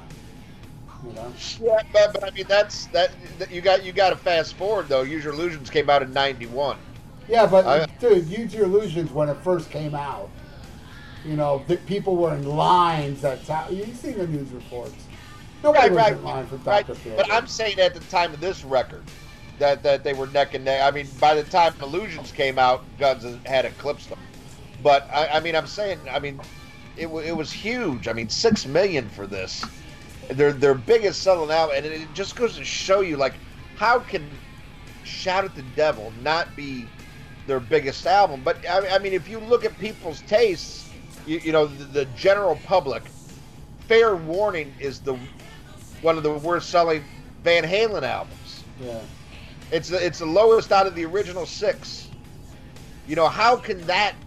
I mean, you can't trust fucking the record buying public. Holy shit. Yeah, exactly. That's why I had a lot of problems with these bands in the late 80s. I just found it so fake, and that's why I turned to like thrash metal and even like Guns N' Roses. I mean, as much as Appetite is so burnt out now, back then it was a breath of fresh air. A lot of people want to rewrite history, saying, "Oh, Guns N' Roses came out with Appetite to Destruction and just changed the game." It's like, no. Dr. Feelgood came out after that and sold 6 million. So it didn't really change much. It just, it woke a lot of people up, but it didn't change shit. Kurt Cobain was the one, and right. MTV and all that. And again, I said it a million times, I'll say it again. It wasn't Kurt Cobain that killed hair metal. It was Time for Change that killed it, Well, and I think another thing, I would say one of the biggest impacts Guns had on the scene too was the image. Because bands really kind of started going away Yeah. from dressing all, with the glitter and everything, because they came out huge, dressed like men. And then you saw other bands like, oh, maybe we should step away and not do that. And Motley Crue did that too. Remember, Motley Crue always had a different look for every album. Going from look what they did from Shout to Theater, and then from Theater to Girls, Girls, Girls. Now all of a sudden they're bikers. Yeah. And then it was another look for this one. But yeah, that really it changed the style. Like, the Guns N' Roses took it back. Like, you're supposed to look like the Stones now. You're supposed to look dirty. You're not supposed to look pretty. But nobody told Warrant. They all showed up in white leather suits. But another thing why I think these albums are so huge is because of the obligatory ballads that sucked in the girl fans that would buy they would buy it because of the ballad and because of the hit, but then you wouldn't see them for the next album, because the chicks are very fickle. When you got dude fans, they'll stick with you, but if you're chasing the girls, you're like the crush of the moment, and then somebody else will write another ballad song, and then they're on to them and they'll forget you. Yeah. But and it's still that way today. Actually, I'm talking about Right. American girls, because South American girls don't do shit like that, and European girls. It's America. It's just America in general. I mean, because we discussed this on an earlier episode. You, I, and Sonny, we are all the minority. We can bitch all we want about this band and that band and how it's false and it's not how it used to be, but they're still filling arenas and stadiums, and it's always going to be that way. It's been that way even back then, because when Judas Priest was filling up arenas, it was the thing to do. Then when now it's pretty much it was MTV. MTV is what killed everything. It put everything up in a pedestal, and then it just knocked it off the pedestal when Yeah. it felt like, okay, now let's do this. But boy, MTV thrived. Look at it this way: the golden age of MTV was hair metal. It wasn't grunge. Grunge already, you had your Beavis and Buttheads and your little talk shows, Loveline, and all that. It was already creeping in. Back in the hair metal days, you only had remote control. That's it. Right. But everything else was music based. Everything. Yeah. Go ahead. They also did make it more visual, where bands, you just had to be, pretty and have a good video, and you would sell, the music didn't even have to be good, but you had to be a good looking band. Bachman Turner Overdrive never would have made it in the 80s, you know. But if you even look at like the early Judas Priest and stuff, when they were still packing people in arenas, they didn't have that look. People were going because of the music. Yeah. But man, by the mid to late 80s, you had to have a pretty motherfucker in that band. Yep. You know? And that's why they got all a little glammy looking and shit during Turbo and all that. A lot of bands followed suit. You had Ozzy and Glitter. Well, that's our review of Motley Crue. There Dr. Feelgood. But we definitely want to thank you, Sonny, and you did have an interesting list, but I did think, and even Ralph, even though he probably don't remember, thought this was a good pick because we could have fun with it. Because I know a lot of people, just like there was 6 million schmucks like us who bought this album. There's gonna be a lot of people that check out this episode. Because it's definitely one people either love it or hate it, So. Yeah, you definitely can't play this album on shuffle. Like there's some songs you got to skip, but yeah. Well, see, Yeah, like Sonny's in the middle. You either love it or you hate it. You're like Sonny. You like some of it or you hate some of it. Come on, dude. Let's be honest. Anybody that loves this is a total sheep. I'm sorry, Vogan, but it's like, no, whatever they do, I love.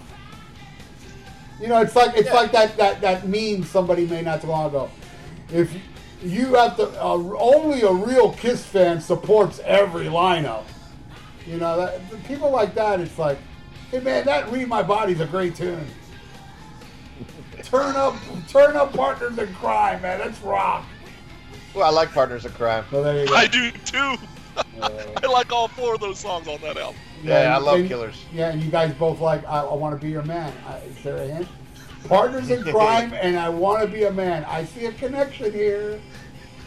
but hey, I'm hanging out with Sonny because he didn't know that song was about lesbians, and what we're gonna do, he won't know it's gay. Yeah, exactly. Oh, He'll know Lord. it's gay 20 years from now. Yeah. He'll figure it out then. I can't wait to hang out with Sonny and the Castro. We're gonna have fun. Ouch. Oh, but yeah, Sonny, we definitely want to thank you, and we'd love to have you back sometime, and hope you get to see Ralph play in Sacramento, and I hope I get to hook up with you when Sexually. I'm in the Bay Area. No, guys, I appreciate it. I mean, I love you guys because I think you guys do a great job of just telling it like it is, and you're not worried too much about the haters and all those guys that are out there. And usually I'm the ass of the group that I hang out with. With you guys, I might feel like the angel. So Yeah, exactly. and hanging with you Ian, guys might be pretty cool. Ian, you heard what he said? He said he loves us. So can I come to that little gayness, little fucking? Can it be a threesome, Well- bro? well, Can we do the human centipede? You're gonna see him first in August, so try him out for me. Let me know how sweet it is. Yeah, well, yeah. Actually, it'll be better if I see you first, Sonny, because Ian's not like me. I like to go in dry. Welcome to the Rock and Metal Combat Podcast. All right, so now it's time for a pick of the week, and I have none, so I got to look around. So go ahead, guys. All right, Sonny, I know you're prepared. Oh yeah. So I'm gonna pick another album that sold 6 million copies, and I haven't heard it in a while, so I threw it into my iPhone the other day. Scorpions' "Love It First Sting." I wore this cassette tape out when I was a kid. I had it down to where, you know how the cassette tapes, the players had the auto reverse, and the same thrill would end, and I'd be listening to it in English class, and I would like pretend to cough just as the tape switched. Like, this is one of my favorite albums all time, and I'm so worried that my kids and grandkids won't have great rock music to listen to that I would tell your listeners, your dad or you bought this album, go pull it out and listen to it again, because you don't know how great it is. It's not just Rock You Like a Hurricane. It has some awesome songs. So Love It First Sting, Scorpions is my pick of the week. The last one I liked from the Scorpions was that album. After that, it's been downhill for me. But yeah, that was the last hurrah for me. That should have been their farewell album right there. I'm so gay, I like Savage Amusement. Yeah, I know. Yeah, we've been through that one before. The Rhythm of Love. I love that shit. Yeah, I know. Well, you love Without You, so what can I say? Yeah, there's that. All right. I'm looking through my iTunes now, Ian, to find something. So go ahead. All right.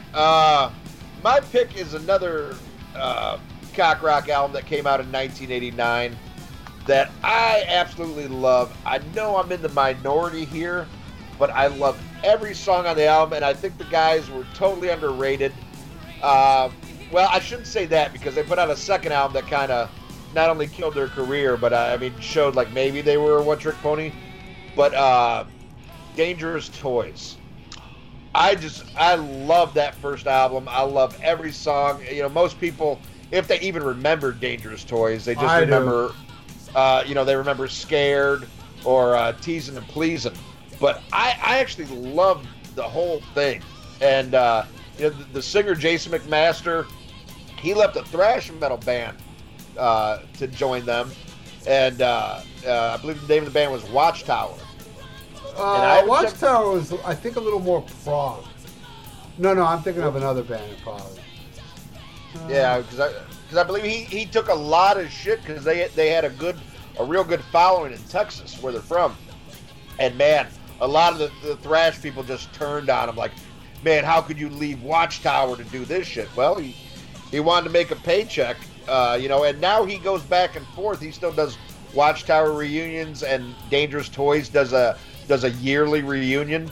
And there's some stuff I like on their other albums, but the self-titled debut, man, I just never stopped playing that. Whatever iPod or my phone or whatever little gadget I have that has music on it, I always have that album, and I just, man, I never ever get sick of it. But I know I'm in the minority there. I don't know what you guys think, but I love Dangerous Toys. That's my pick of the week. I remember, no, I didn't like it. I remember seeing Teasing and Pleasing and thinking, oh, look, another, something like that. The dude was doing a whole Axl thing. They would have never been signed if it wasn't for Guns N' Roses. Oh, yeah, and even Lemmy kind of made fun of him because they did the Operation Rock and Roll tour. That was Motorhead. Alice Cooper was headlining it. Dangerous Toys was on there and somebody else. And Lemmy said, oh, look, they signed him because he's got red hair and sings like Axl Rose. You know? Yeah, there you go. Yeah. So he even called it like, oh, they got signed just because of that. But I always dug him. What do you think, son? I like that album. I like the album after that too, Hellacious Acres. I like both albums. So my favorite Dangerous Toy song is Supporting the Woody. Sporting a Woody. I love that shit. Take Me Drunk. Oh, Feels Like a Hammer. I mean, that whole first album. I love Hellacious Acres. It's just one of those, like, I remember I listened to it when it first came out. I was like, it doesn't grab me like the other one. And I just kind of, like, never went back to it. But I've put it on, you know, my iPod and shit, you know, and I like some songs, but, man, it's not, like, the first one to me is solid, holds up. Feels like a hammer, huh? Yeah, that's a power ballad with balls. Yeah, I can tell. Balls slapping on your ass. It feels like a hammer. Like a ball-peen hammer. Yeah. Oh, all right, man. All right. Let's wash away the gayness with my pick of the week. It's a brand new. Well, no, not a brand new band, but they've been around for, I don't know, less than 10 years, I think. They're called Power Trip, and they're new, it's not their new album. I think this one came out like 3 years ago. It's called Manifest Decimation, and boy, if you like the heavy thrash stuff, these guys are fucking awesome. I figured I'd have to throw in something with balls in this episode. And that's my pick of the week. Check out Power Trip. They're a killer new band, man. They floor me, actually. They're probably my favorite new band, along with Night Demon. All right, well, I'll definitely check that out, man, because you really did a favor turning me on to Night Demon, man. All right. All right, well, now it's time to go into Fan of the Week, and the Fan of the Week is already right here with us. Sonny Pooney, you are our Fan of the Week. We thank you so much, you know, for not only your very generous donation to the Rockin' Pod Expo, but, you know, I'm starting to see you more and more on the page, man, and I really like seeing your comments and seeing you become part of it, because it is a really fucked up bunch of guys and 3 chicks. But we really appreciate you coming on there, man, adding your 2 cents here and there, man, and that's what it's all part of. And we thank you for listening, man, and just, you know, hey, help spread the word. Tell anybody you know about the Rock and Metal Combat Podcast, man. We appreciate you. No, we'll do. You guys got a cool little community going. Yeah, everybody's a little nuts. But yeah, that's an understatement. I fit in pretty well, so no, I appreciate it. All right, man. All right, well, let's get into the plugs. Listen to The Rock Show with Gully and Joe. Go to all the W's, Gully, GULLYANDJOA.UK, 8 p.m. UK time, 3 p.m. Eastern. The Rock Show with Gully and Joe. Listen to it. Don't be a cunt. You haven't listened to Mars Attacks podcast? What are you waiting for, man? Host Victor M. Ruiz brings you all types of hard rock and metal-based podcasts. You'll find everything from music-based episodes, interviews, to series such as Ultra Sexy Classic Album Series, where some of your favorite musicians, producers, journalists, and show hosts comments on the albums that push the evolutionary chains of hard rock and metal. Get with it and go to MarsAttacksRadio.com to find out more. Earpillar, the podcasting and interview news site. To keep up with your favorite bands or artists and the podcasts or interviews where they appear, go to earpillar.com to find out what we're all about. Hey everybody, I'm Aaron. And I'm Chris. And we're from the Decibel Geek Podcast. And if you love this...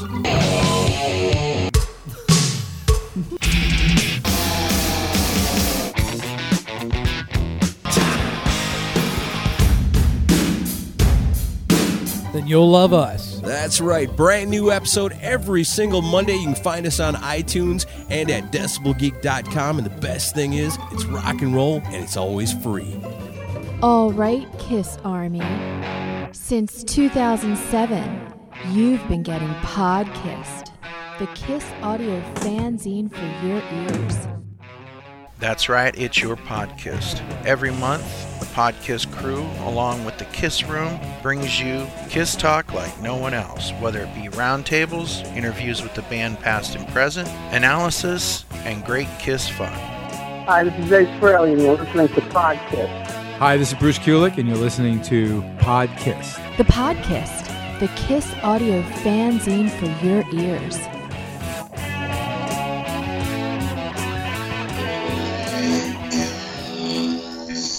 Music's most diverse podcast, starring Luke Innes, Greg Simp Bootlegs, and Mr. T from Germany. New episodes released every Saturday on Podbean, Podcast Addict, and iTunes. The True Alternative Podcast. Have you developed paralysis from trying to choose a movie on Netflix? Of course you have. There's too much garbage on Netflix to sift through. So join us on our podcast, We Watched It For You. We watch a bad movie every week and try to determine its watchability. We Watched It For You is for bad movie fans, B-movie fans, underground film fans, and cult movie fanatics alike. Don't miss an episode of We Watched It For You, a guide to the lesser-known movies of Netflix, available on iTunes or wherever you download your podcasts. All right. Well, if you enjoyed that episode, well, there's a good chance you enjoyed the episode, but not the album. Yeah. Well, maybe Johnny Vogan enjoyed it. But come back next week when we have another You Pay For It, You Got It episode. What's it going to be? I don't know, man. All these fan-picked episodes have been all over the place, man. Maybe we'll get a good one next week. Who knows? But tune in and find out next week on the Rock and Metal Combat Podcast. Feels like a hammer, right?